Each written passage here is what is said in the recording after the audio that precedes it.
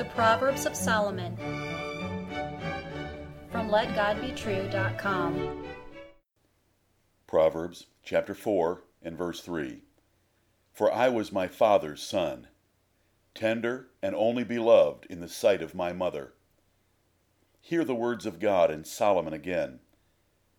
For I was my father's son, tender and only beloved in the sight of my mother. Children are a blessing, but they bring responsibilities. If a man impregnates a woman, and the woman gives birth to a baby, and they raise the child, they have done nothing more than animals do. They have reproduced their species. A true father and mother will love each child, and they will work together to make sure they carefully teach wisdom to each child. Solomon's parents were David and Bathsheba. God loved Solomon, and so did David. God chose Solomon from all of David's sons to be the next king of Israel. Solomon knew his father especially loved him. I was my father's son. And his father taught him many things that are recorded in the verses following in this chapter of Proverbs. David's advice at Solomon's coronation was glorious, and his deathbed advice was also very wise.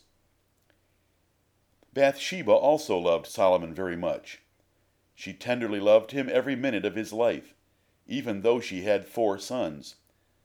The greatest men have such mothers, women who love them dearly and do anything and everything to prepare them for manhood.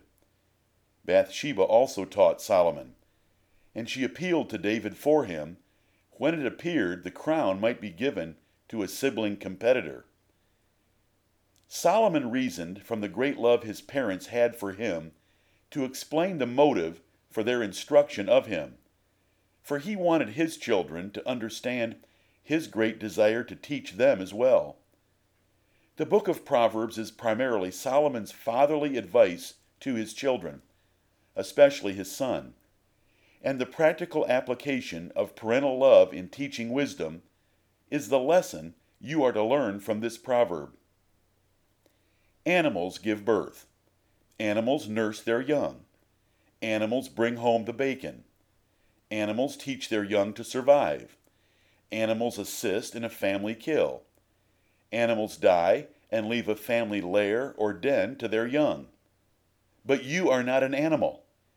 If your parenting is primarily reproducing, feeding, clothing, sending them to school, and supporting them financially, you have done nothing more for them than what animals do for their young.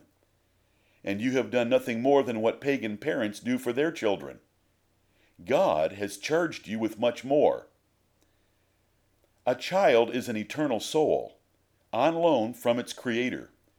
You must teach each child God's wisdom, the wisdom of Proverbs and the wisdom of the whole Bible.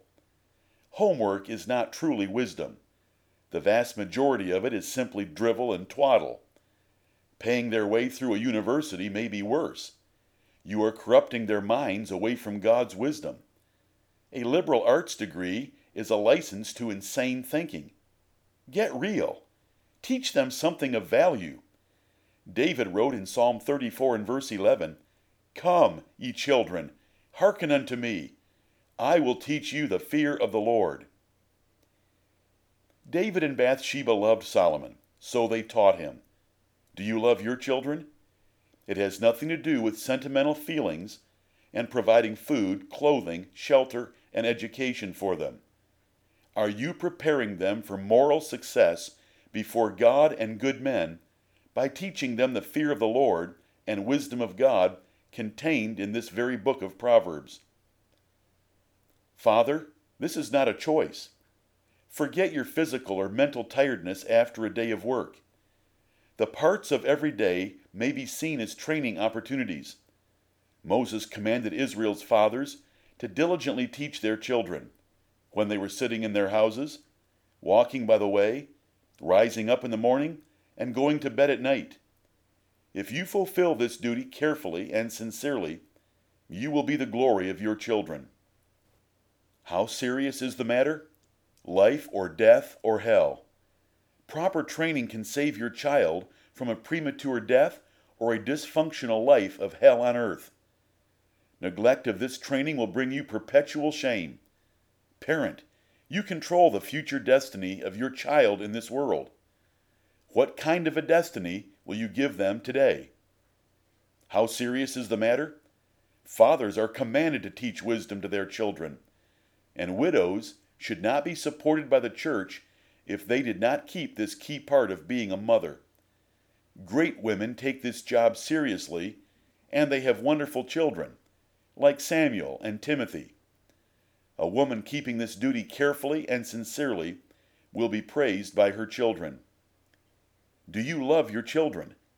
If you do, then you will reprove and spank them, to save them from folly, trouble, and destruction in their lives. The book of Proverbs repeats this duty often. Do it now, while there is hope. Do it betimes, before they learn bad habits. Do not spare for their crying. The blessed God of heaven declares that you hate your children if you are not engaged in serious efforts to teach them the fear of the Lord and the knowledge of the Bible. This lesson, does not stop when your children move out, for grandchildren are also a responsibility. They are only the crown of old men, if they walk in the way of righteousness and wisdom. A foolish son is the calamity and shame of his whole family, and a foolish grandson is partly the fault of a lazy grandfather, who did not train his son to be a godly father. The world's idea of child training is Benjamin Spock. Goofy mobiles, bottle feeding, Dr. Seuss, Sesame Street, forced busing to the public zoo, MTV, a smartphone at age 10, dating at 14, a car at 15, an all-expense-paid 4-year party at a daycare for the hormonally crazed in another state, and a gala wedding to some person they love. Their idea of education is a scope and sequence devised by God-hating, truth-despising, parent-ridiculing, Bible-deriding, prayer-rejecting, immoral, degenerate descendants of monkeys. Brainwashing them for 20 years, from K3 to a master's degree, they graduate the most morally bankrupt and socially dysfunctional generation the world has ever seen. Do you love your child? Do not measure your affection by the standards of this bestial generation. Measure your love by the standard of God's holy and inspired scriptures. If you have merely raised them and tenderly provided for them, you have done nothing more than gerbils and skunks do for their young. Learn the lesson of wisdom here. Teach them the fear of the Lord, the wisdom of Proverbs, the glory of Jesus Christ, the precious grace of God in the salvation of His elect, and the life-changing hope of eternity. Have you had such parents yourself? Then bless and praise the God of heaven, and thank your parents if they are still living.